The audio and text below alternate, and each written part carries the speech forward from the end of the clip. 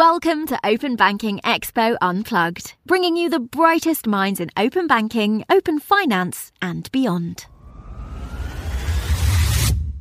Hello and welcome to this episode of Open Banking Expo Unplugged. With me, Ellie Duncan, Head of Editorial and Broadcast at Open Banking Expo, and your host as usual. Today I'm joined by two guests. Firstly, I have with me Tom Burton, Director of External Affairs and Public Policy at Go Cardless, and Nelixa Devlikia, who is Chair of the Open Finance Association, an organisation that was formed just last year, in fact, in the UK. So they join me on today's episode as the UK's open banking journey reaches something of a crossroads. In recent months, we've heard that the CMA's open banking roadmap has been completed, which marks the end of Charlotte Croswell's tenure as chair and trustee of the open banking implementation entity. We've also had the announcement that a new trustee has been appointed. That's Marion King. So we'll come on to talk about that a little bit later. Elsewhere, I suppose we're waiting to hear the outcome from the Joint Regulatory Oversight Committee's kind of work on the future of open banking in the UK. That's something that their strategic working group has been focused on for the past few months. So lots coming up, lots that's happened basically. And welcome to the podcast, Nelixa and Tom. Thanks, Ellie. Thanks for that invitation. Not at all. Tom, let's start with you. Can you kind of pinpoint some of the key dates that are coming up for the UK's open banking industry? Yeah, very happy to, and lovely to join you today, and you, Nelixa. Thank you very much for having me on. So, yeah, as you quite rightly said, there's been a number of developments recently, and we're actually coming to the end of a year-long process debating the future vision and framework for open banking in the UK. So up till now, open banking has been the result of a competition remedy imposed by the regulator on the 9 largest banks. The roadmap for delivering specific open banking measures, like the creation of the open banking implementation entity and establishing common standards, that was set back in 2017, but it was never a permanent solution. And so for the last 11 months, the government, regulators and industry have been exploring what a sustainable open banking framework should look like, and what should replace the OBIE.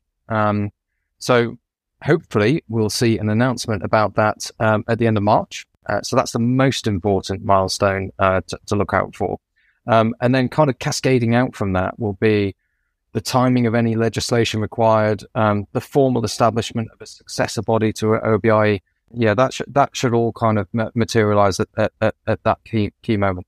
I think the other potential date to look out for is the end of June. So in her parting words, Charlotte Croswell did pinpoint that as being the deadline for making firm decisions on the government's remit and funding model of OBIE's successor. Otherwise, there's going to be some budgetary implications, as well as there being some lost momentum on the vision for open banking as a whole. Yeah, that is actually an important date. You're right that Charlotte alluded to in her kind of outgoing report. Nelixa, just to add to what Tom said, have those kind of upcoming dates and deadlines been well signposted, do you think? Is the industry kind of well informed? Absolutely. I think the industry is well informed. I think the industry is keen to engage. We as an organisation, as you mentioned, launched last year, both in the UK and the EU. And in many ways, you could say that timing was ideal, because we are now in a situation in the UK where we are hopefully coming out of this holding pattern that we've been in, and we can have traction on how we move forward in improving our current open banking ecosystem and how we can then move towards an open finance ecosystem.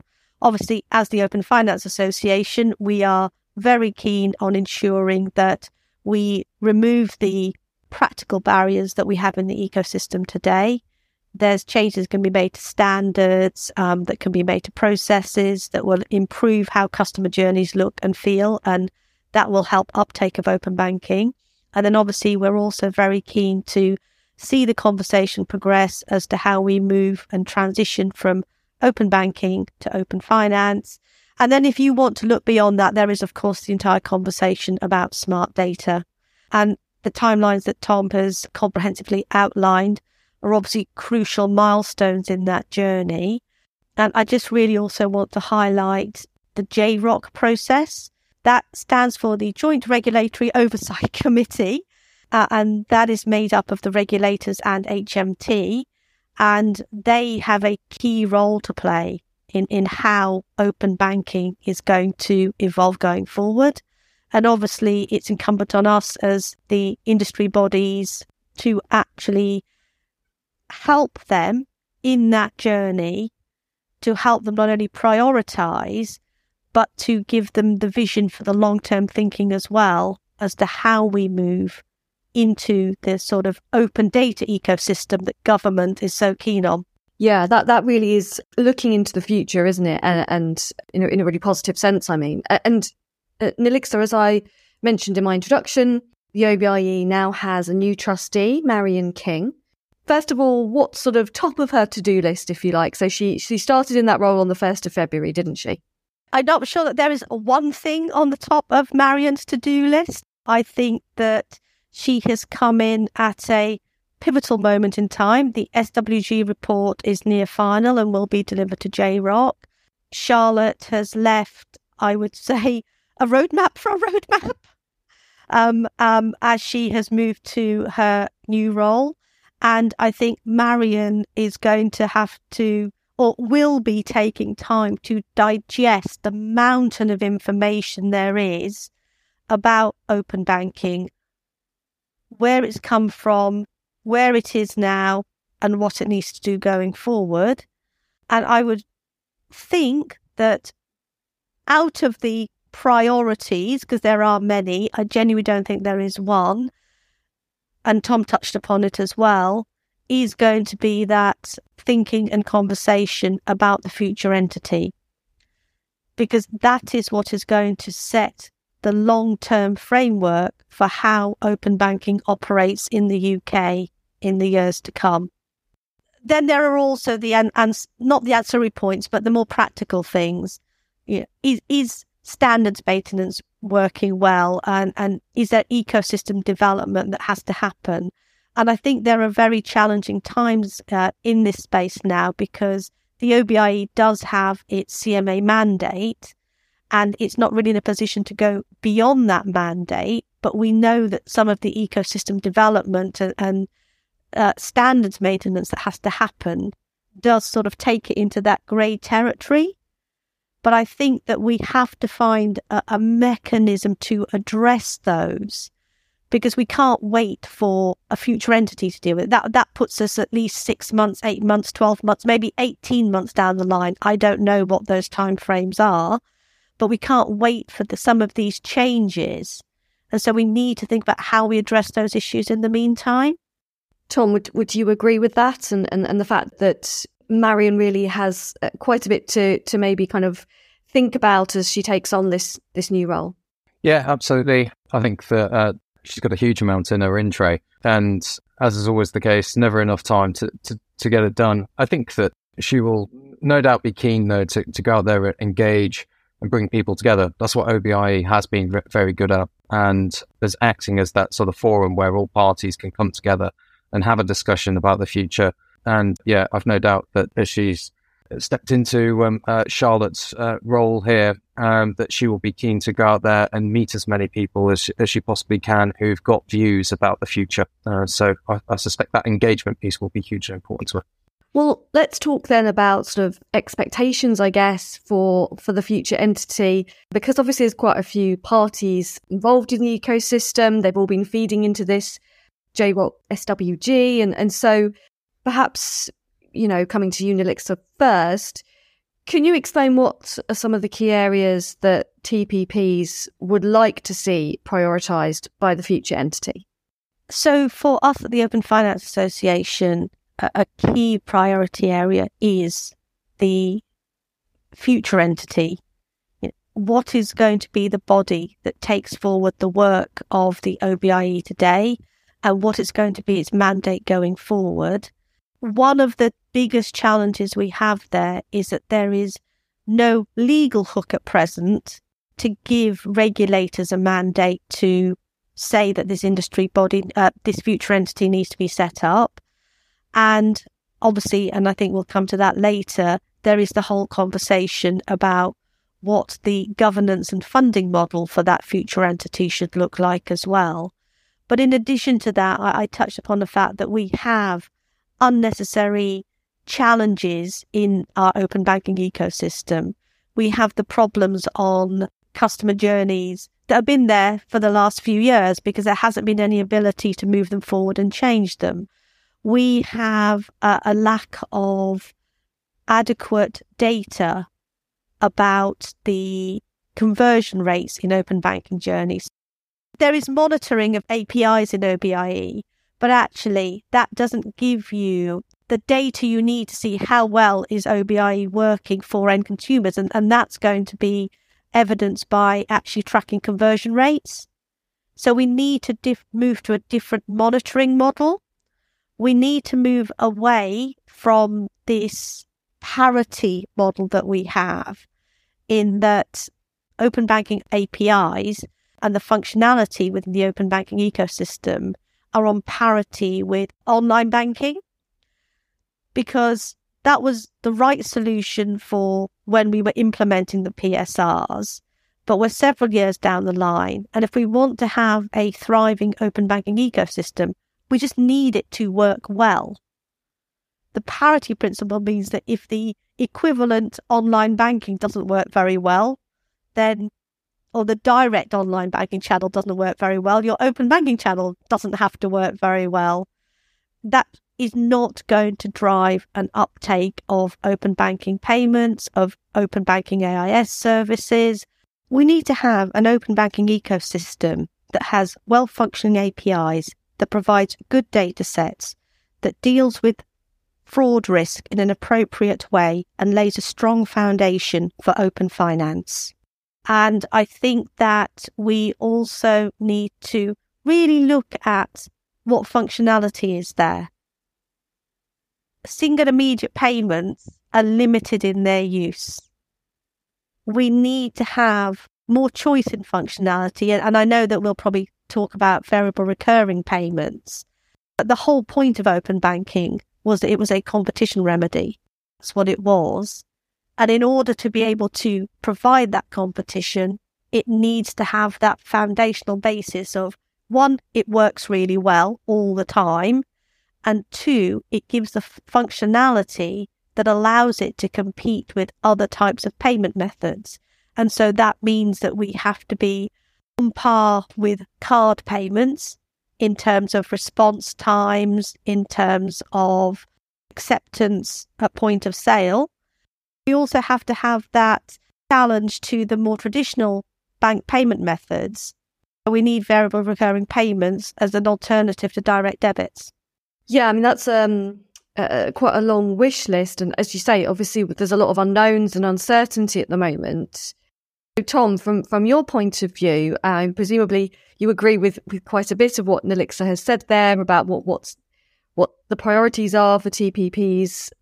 Maybe we can pick up a little bit more on VRPs, because I know that's something that obviously Go Cardless has been quite involved with. And I guess what would you like to see when it comes from, some continued momentum in that particular area? Yeah, thanks. Very quickly, go back to Nelixa's points. Absolutely agree that getting some of the basics right, the fundamentals, toughening compliance as well with those current standards is really important. And, look back to a great report that Charlotte Crosswell published on the last day as trustee, where she outlined a number of these issues where fixing these fundamental concerns will do a lot of good for the ecosystem in the short term. Then it's thinking more ambitiously, what is it that we can do to make open banking kick on from the recurring payments? Certainly one of those areas where we would like to see some development and innovation. I do think that open banking has great potential, that it should be competing across as many different use cases as possible. But if we were to find this hero use case, then it really would put rocket boosters under adoption of open banking in general. That's certainly how contactless payments took off in the UK. The use of Oyster cards on the Transport for London network demonstrated their value to customers. We believe that making variable recurring payments available to these other use cases, people recognise things like paying tax, utility bills, that could be the open banking equivalent of that.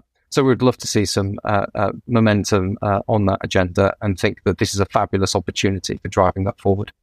Just picking up those use cases, Tom mentioned about paying tax.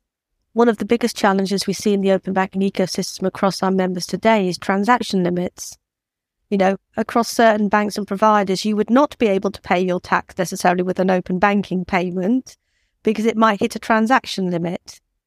And so that, I think, is a challenge across the board, particularly in also, larger value item e-commerce use cases. You're not necessarily going to be able to buy, a car or pay for an expensive holiday with an open banking payment if you have a transaction limit. I think that's something that actually needs to be addressed going forward as well, as to how we move away from these limits.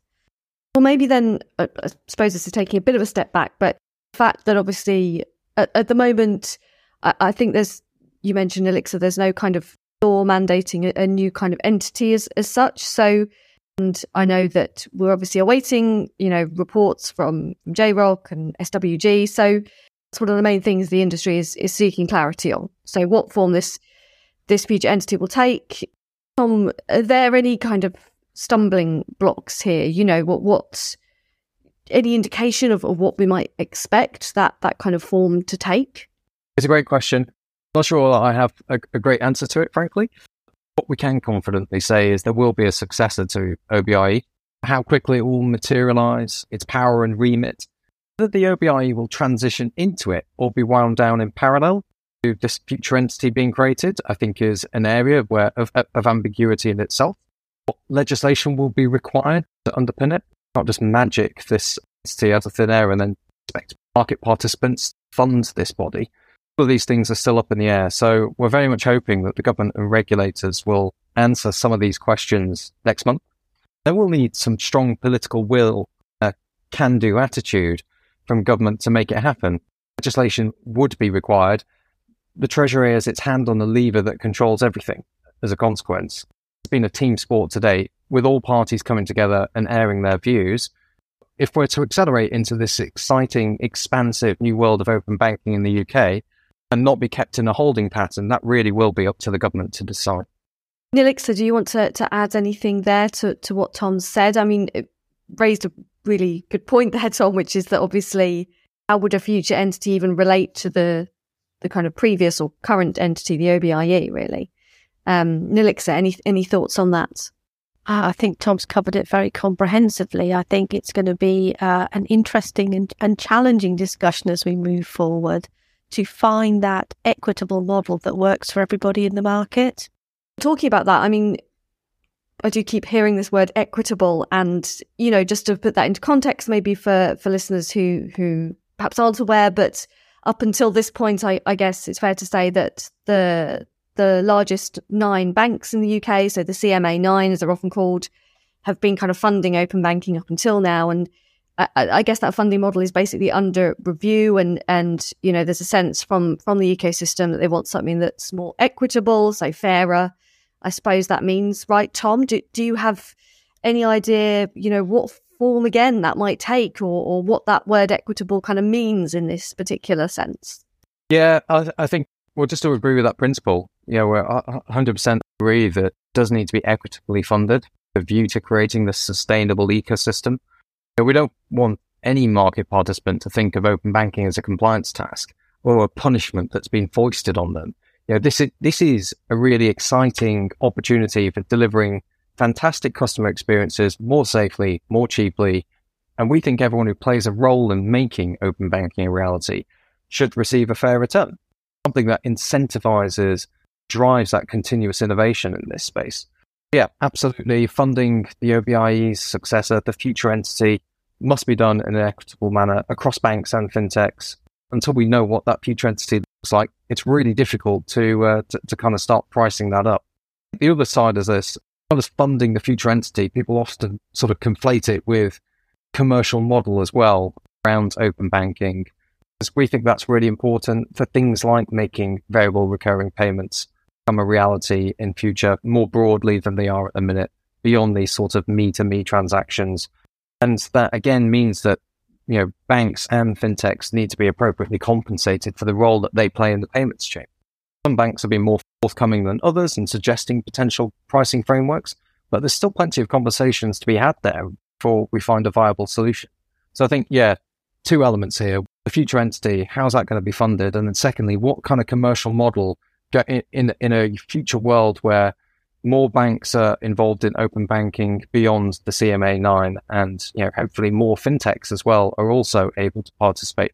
Does that dynamic work in a way that incentivizes innovation by all parties?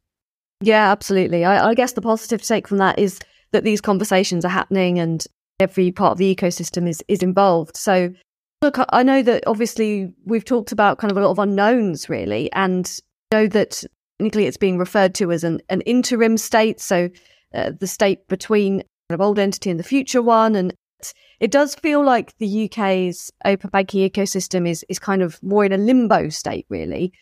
I guess, I've heard lots of people voice concerns about kind of what this means and, for innovation, for kind of not, continuing on the open banking journey, let alone, reaching the kind of open finance, smart data stages. So, Tom, perhaps we can start with you and then Nelixa come in. What longer term impact is this all having on kind of the UK's global competitiveness? Yeah, another great question. So EU really kicked off open banking from a policy perspective by revamping the Payment Services Directive years ago now. But the UK kind of took it to the next level by specifying how the data should be shared between banks, third parties when consumers give them the authority to do so, and creating this central entity to oversee developments, open banking implementation entity. Since then, open banking has exploded around the world. Dozens of countries are looking to the UK as a leader in open banking regulation. They're not waiting to see what we do next. They're pressing on and evolving and maturing their own open banking visions and regulatory frameworks. So I think just very quickly on the EU side, I'm sure Nelixa wants to jump in on this bit, but they're going to be announcing what's coming next for their regime in the middle of this year. The early signals are that it intends to evolve the Payment Services Directive and introduce a new proposal looking at open finance. Australia, the market where Go Cardless is active at the moment, it's got its consumer data right, and it's developing that to build in something called action initiation. But, you could sort of read that as being the ability to make payments, part of their open banking regime. And even the US is getting in on the act. So that's a country which has to date taken a very market-driven approach to open banking, unlike virtually every other country in the world, which has used regulation to kickstart it.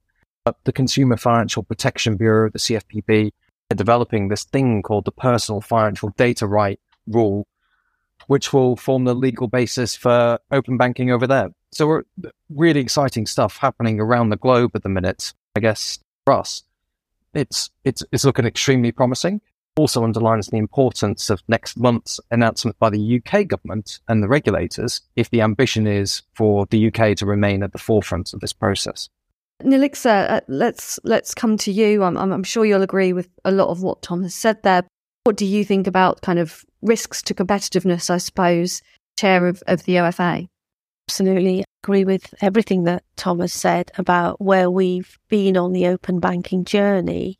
I think that we should be exceptionally proud of the knowledge that we have been able to share across the globe on how we have worked towards the situation that we're in, how we were able to collectively work together. It was never easy, but I was at OBIE as well, with all parts of the market to put in the ecosystem that we now have.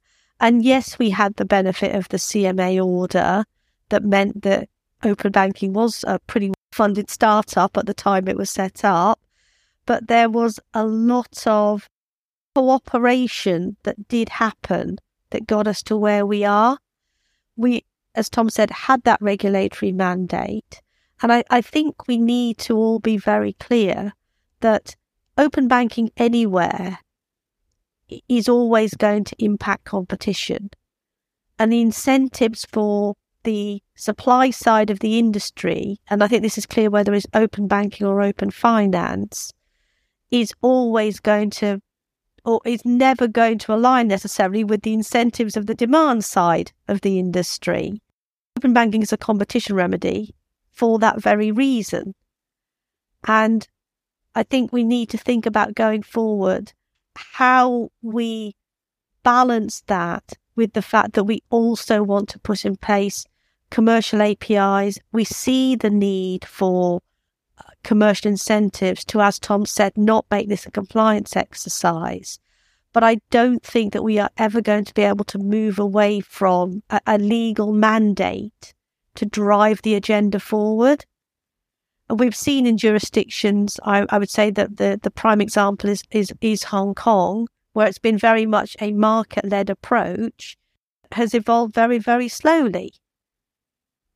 We've seen jurisdictions where I think the prime example is Brazil, which I think is top of the league tables at open banking these days, where the regulators took a really proactive approach in pushing it forward, and they've actually moved beyond open banking. They're in open finance already with the functionality that is proposed in their ecosystem. So I think we also, as a jurisdiction, need to look across to all of these other jurisdictions and say, what can we take back? What are the lessons learned for us from these implementations? And then how do we move it forward so that we have a world-leading product? I think that, the next few months are going to be crucial in setting the standards for that. And it's not, I think, I'm not telling anybody anything they don't know to say that how that is funded going forward is going to be key. It's going to be crucial to what we can achieve in the long run. Well, look, there's lots of food for thought there. And as you've both pointed out, hopefully by sort of end of March, know a little bit more. But for now, thank you so much, Tom and Elixir, for joining me on the podcast. Thank you for having us, Sally. Thanks so much. Thanks again there to Tom and Elixir for joining me on the podcast. I think, as you'll have heard, there are a lot of unknowns in the UK at the moment, but there's also a lot of positives to take from that. Look, we've had some brilliant guests on this podcast series recently, so do check out the on-demand section of openbankingexpo.com. You'll find all the latest podcast episodes. There's also a recent TV episode if you'd like to watch rather than listen to something. Until next time, goodbye for now.